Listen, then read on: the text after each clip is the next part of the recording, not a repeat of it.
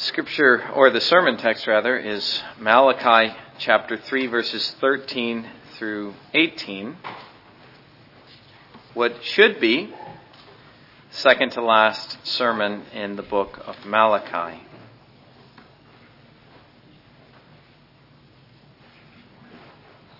We'll take a break from Romans next week. Dave Chilton, the RHM, will be in the pulpit in the morning, helping me on Presbytery Week, so I'm grateful for that. He'll also be presenting his work in Sunday school. I hope people will come to that. The RHM Regional Home Missionary, I won't explain now what that is, but I will be in the pulpit in the evening and hoping to finish Malachi then.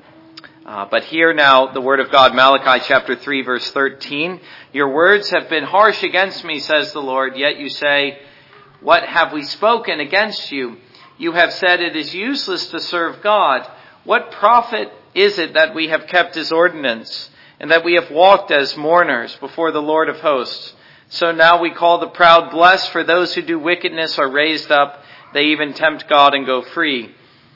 Then those who feared the Lord spoke to one another as the Lord listened, and the Lord listened and heard them. So a book of remembrance was written before him for those who fear the Lord and those who meditate on his name. They shall be mine, says the Lord of hosts, on that day that I make them my jewels, and I will spare them as a man spares his own son who serves him.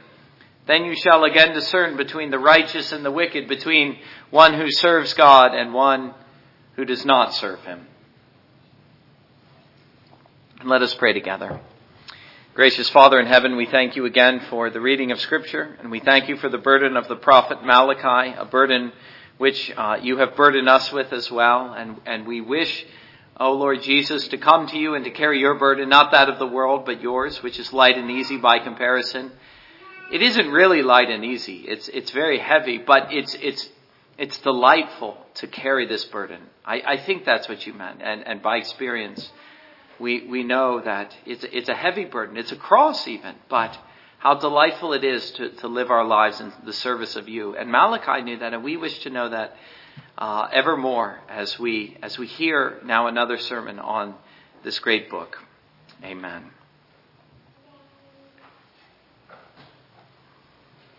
Well, we've had a series of rebukes with a little bit of hope in between, and we're going to end on a note of hope, a forward look to the new covenant. But this is now the final rebuke. I think the fifth, if my count is correct, and I almost entitled this the fifth rebuke, but I decided God's Book of Remembrance was a better title. The final rebuke before in chapter 4, which is a short chapter, and I think I can do it in one sermon, 6 verses before he looks forward in that chapter to the coming day of the Lord, which he looked forward as well to in the first part of chapter 3. What we find here, and you remember the book opens, and I was just praying this, that the prophet was sorely burdened. He was burdened with the word of the Lord that he must preach, but he was also sorely burdened by the sins of the people, and in particular the sins of the people who should have known better. That is, the people of God, the church in those days. Of course, this is something which is nothing new. If you read the Old Covenant or the Old Testament, this is a sad refrain you will find throughout the message of the prophets. It isn't surprising then to find that the last prophet ends on this note, and then the last prophet of the Old Covenant, John the Baptist, who comes after Malachi, preaches the same message. But still, it's sad to see, and it's something we ought to recognize, or at least feel the weight of. It's sad to see that the Old Covenant ends like this, with the people of God and the church in those days in such a sad state of declension. That is to say, decline in religion. But this at the same time very helpfully underscores the need for a new covenant and the coming of the Lord to set things right, which is, once again, what will become the final note in chapter 4. And as you just turn the page over and you read in Matthew chapter 1 of the coming of Christ, if you were to read your Bibles consecutively, the stage really is set to begin to rejoice at the beginning of a new covenant. So here is the fifth burden. And what is said here, as can be said last time, can be here divided into two things. Two burdens in one. Matthew Henry describes it like this. Among the Jews at this time, There were men of very different characters, as ever were and ever will be in the world and in the church, some very good and some very bad, some that plainly appeared to be the children of God, and others that as plainly discovered themselves to be the children of the wicked one. There are tares and wheat in the same field, chaff in the same floor. And here we have an account of both. Now that's very helpful because I think it reminds us of two things. One is that while there were many wicked in those days as ever, this was a very, let's just say, sad day in the life of the church in Malachi's day, there was also some good. And it's well that we remember that in days that are evil, such as Malachi's day. Let us never forget that for as bad as things become, and as full as even the church is at times of wickedness, there are still some who serve God. And that's something we need to be reminded of often. The fact that the field is not sown all of tares, but that there is some wheat. Yes, maybe some, but still some. And so things, even in the darkest days, are not as bad, perhaps, as we fear. That's a message I think the church needs to hear. It's a message I need to hear. It's easy to become bleak and discouraged in days like these. But the second thing, which we sometimes also forget, is how the church, even the best churches, and you see this is the other side of the coin, are a mixture of good and bad. For as good as the good churches are in this life, they are never perfect. Evil is ever and always sown among the wheat. This is unavoidable, and it's something which Jesus tells us in one of his parables, which we read, that is the will of God. It may be something that we don't particularly like, and in fact, I think we could call it a burden. Something which burdens the righteous, that they must ever dwell, even in the church, amongst tares and weeds. But here it is in the Bible. It will always be like this in this world. And Matthew Henry just said the same thing. As ever were and ever will be in the world and in the church. Tares along with the wheat. And so the righteous must ever strive with the wicked, even in the church. And the remedy for this, the unburdening of the people of God, is stated in this text. But it will not be found in this life. Now the way to divide this passage is like this. As Matthew Henry said, an accounting of both, the wheat and the tares, the wicked and the righteous. First by considering, according to the order of the text, the wicked and God's account of them, and then the righteous. Two simple points this sermon.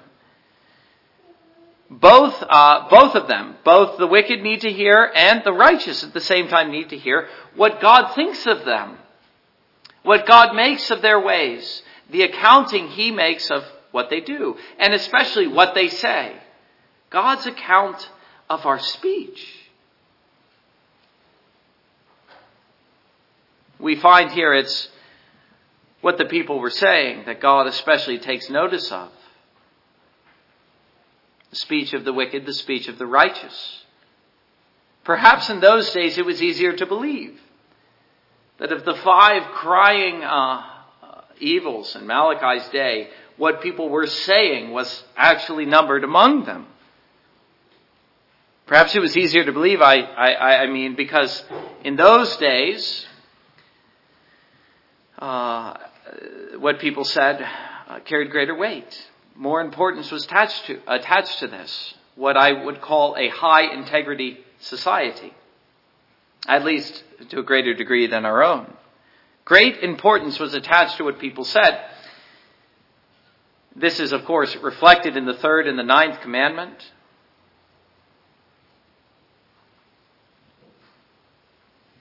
Although even then, we see how the wicked made light of their words and how their wickedness appeared in this, their careless speech. Only today, I would say, things have grown much worse. It is common now even for the righteous to be careless in their words and in their speech. But against this, the Bible has much to say. Let's just call it careless speech. That's the sin we're talking about. John Owen, let me commend this book again on Christian fellowship, which will be our next study in the men's breakfast. But really, I'm hoping it becomes a church-wide thing. And I'm hoping the ladies will do it as their next study, but you're free to do what you want. But I'm going to keep mentioning it in my sermons, I think. He says in his book on Christian fellowship, his sixth rule has to do with our speech. This is his sixth rule. Believers should engage in frequent spiritual conversation for edification according to the measure of their gifts. When Christians come together in fellowship, they should be concerned to speak words of life to one another. Edifying speech. Not just small talk, not just talking about the sports game or the political arena, but spiritual speech amongst spiritual persons. And then he gives what is, I think, a very helpful list of scriptural quotations in this regard, reminding us of our duty as Christians and our Christian fellowship to have speech which is seasoned with salt. And the first of these, very happily fitting in with the sermon, comes from Malachi chapter 3, verse 16. Then those who feared the Lord spoke to one another, and the Lord listened and heard them. And I'll just leave that there because we'll come back to that under the second point. But there are many others that he gives. Let me give you the most striking from his list and then add one of my own. Ephesians chapter 4, verse 29. Let no corrupt word proceed out of your mouth, but what is good for necessary edification, that it may impart grace to the hearers. Now again, think in each of these cases of what the apostle is exhorting us to do when we come together. Not evil speech, but righteous speech for edification, he says. Colossians chapter 4, verse 6. Let your speech always be with grace, seasoned with salt, that you may know how you ought to answer each one. Ephesians chapter 5, verse 3. But fornication and all uncleanness or covetousness, let it not even be named among you as is fitting for the saints. Verse 4. Neither filthiness nor foolish talking, nor coarse jesting, which are not fitting, but rather giving of thanks. We should be full of thanksgiving, not silly talk, let's just call it. Hebrews chapter 3, verse 13. But exhort one another daily while it is called today, lest any one of you be hardened through the deceitfulness of sin. Hebrews chapter 10, verse 24. This is the final one. And let us consider one another in order to stir up love and good works, not forsaking the assembling of ourselves together as is the manner of some, but exhorting one another, and so much the more as you see the day approaching. Both those passages, Hebrews chapter 3, Hebrews chapter 10, the same verb, exhort one another as you come together in order to stir one another up and spur us on in our pilgrimage to the heavenly city. And the one that I would add is, well, what we already read in Matthew chapter 12, verse 33 through 37. I won't read the whole passage again. I'll just simply highlight a couple places. He says, a tree is known by its fruit. Brood of vipers, how can you, being evil, speak good things? For out of the abundance of the heart the mouth speaks. A good man out of the good treasure of his heart brings forth good things. But I say to you that for every idle word men may speak, they will give an account of it in the day of judgment. For by your words you will be justified, and by your words you will be condemned. That passage especially is a fitting summary or parallel to what Malachi is saying. The importance of words and the note which God takes of them. The importance, let us see, that God attaches to our words. Perhaps we do not. Certainly that is not the modern sensibility. Carelessness in speech is common, especially on the internet. But God attaches immense importance to every word, even the idle word. The idle word spoken in jest, or I said it but I didn't mean it. God is taking notice. Because every word is an action.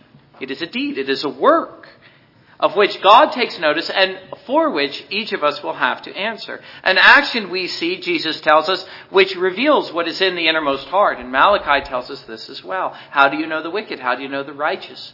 Listen to what they say. Our speech reveals who we are. And this is precisely what Malachi tells us first with regard to the wicked. The wicked speech of wicked persons. Your words have been harsh against me, says the Lord. And remember, he's speaking to those in the church.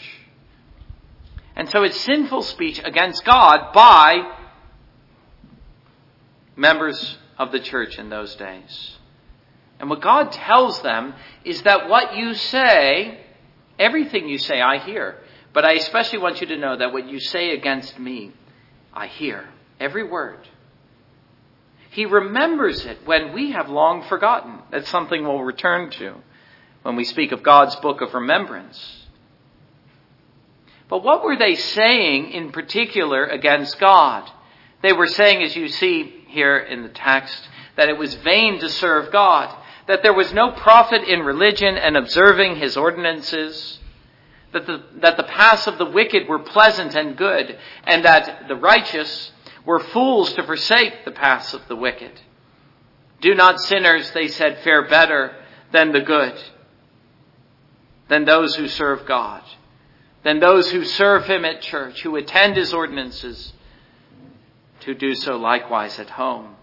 For they imagined sinfully that God didn't notice or care what they said or what they did, and that it really didn't matter, and that in fact those on the other side, the wicked, who mocked and tempt God, go free. And because you see this in the last thing they say, they even tempt God and go free. They're talking about the wicked. They're envying them. They're wishing they could just go along with them.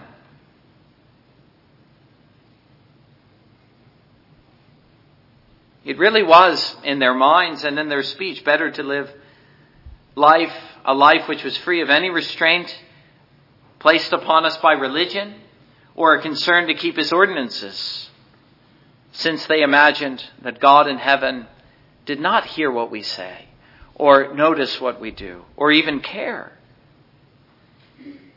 Now, that's not only what they thought in their hearts, but what they said with their mouths. And as they said it, God was listening.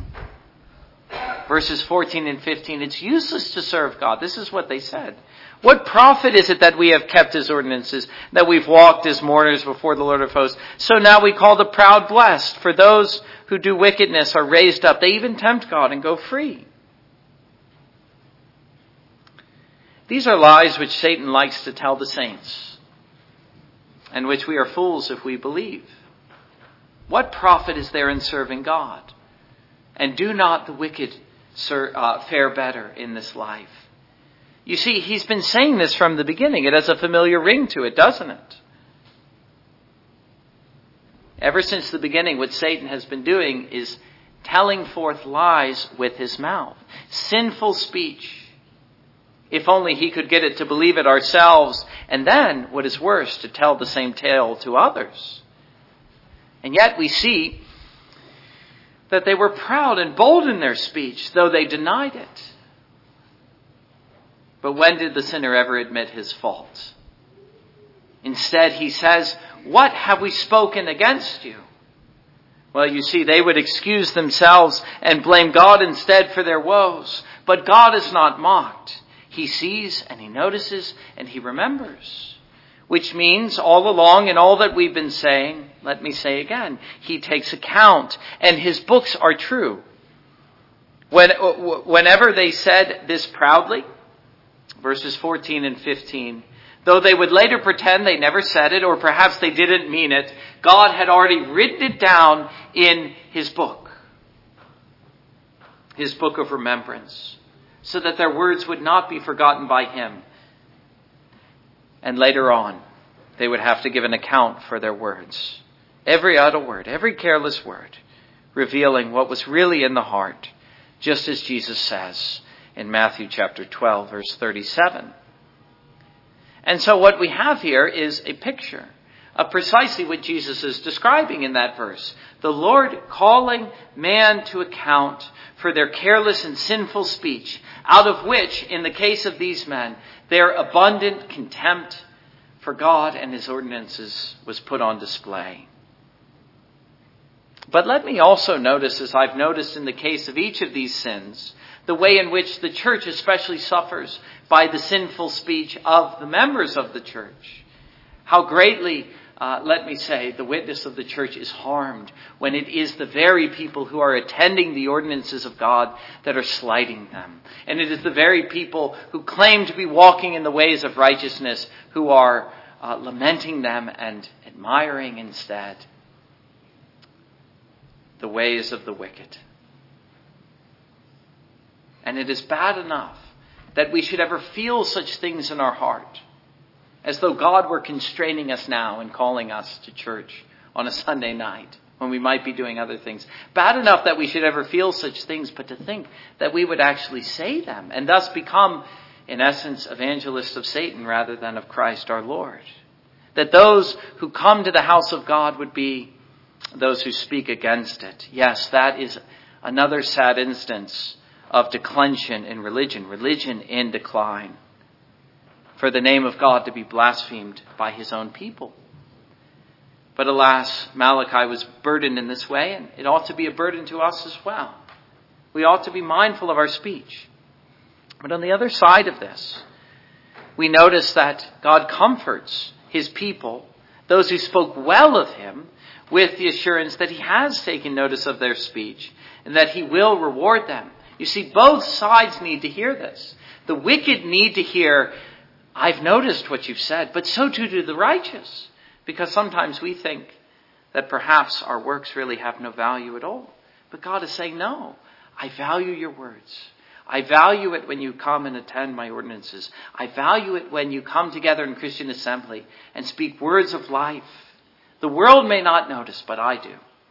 And so this is a word of comfort that the church needs to hear. How does he describe the godly? He describes the godly as those, first of all, who fear the Lord. Verse 16. A fear which was evident in that they did not say what the wicked said. Namely, they even tempt God and go free. That's the end of verse 15. In other words, the wicked can do whatever they want. God doesn't notice or care.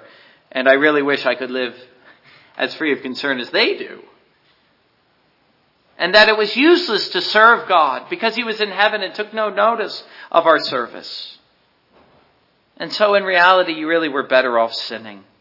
Why deny yourself the pleasures of life when God is busy doing other things? Why trouble yourself with two services on a Sunday?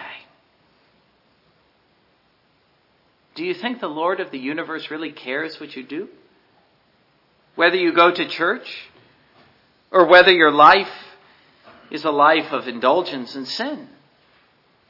Now that's the speech of the wicked. I'm saying they didn't speak in that way, and in this their fear of the Lord was revealed. But speaking of the wicked, you see, they revealed in this what they really wanted to do, which was to sin.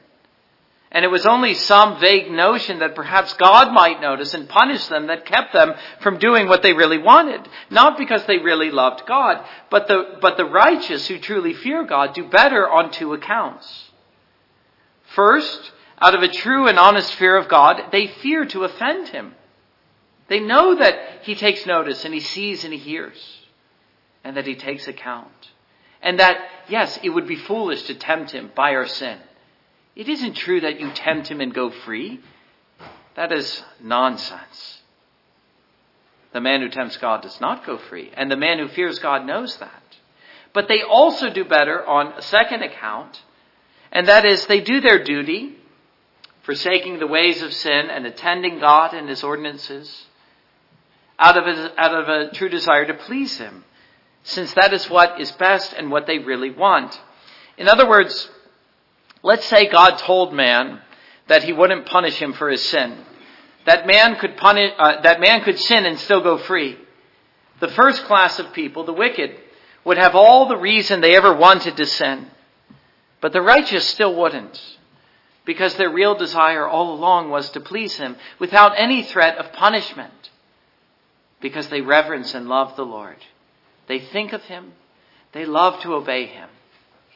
And yes, they speak of him often, which is the second characteristic. Not only that they fear the Lord, but they speak of him whom they love, him whom they fear. And they speak to one another.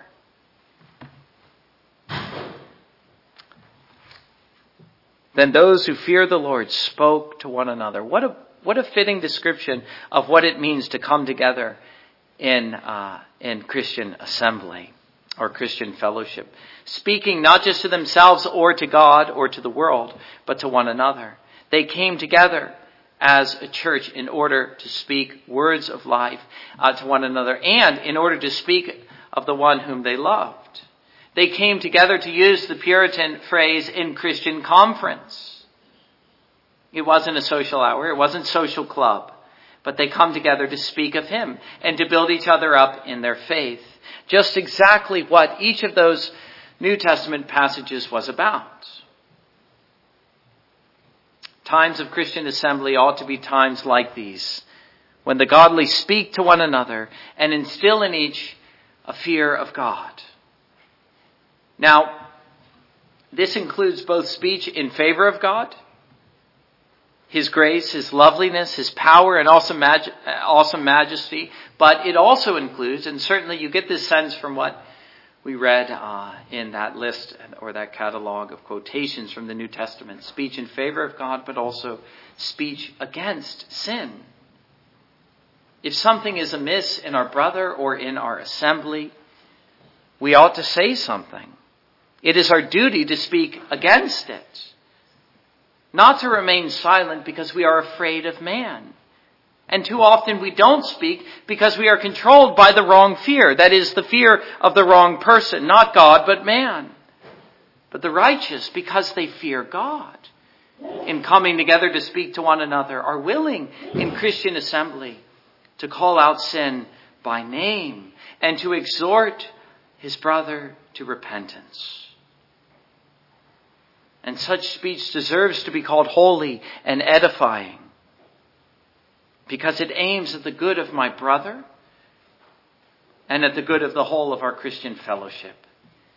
And so, just as the wicked are known by their wicked speech, so we could also say of the godly that they are known in this life, but especially as they come together, by their gracious speech and how eager they are and ready to speak to one another of the Lord they fear.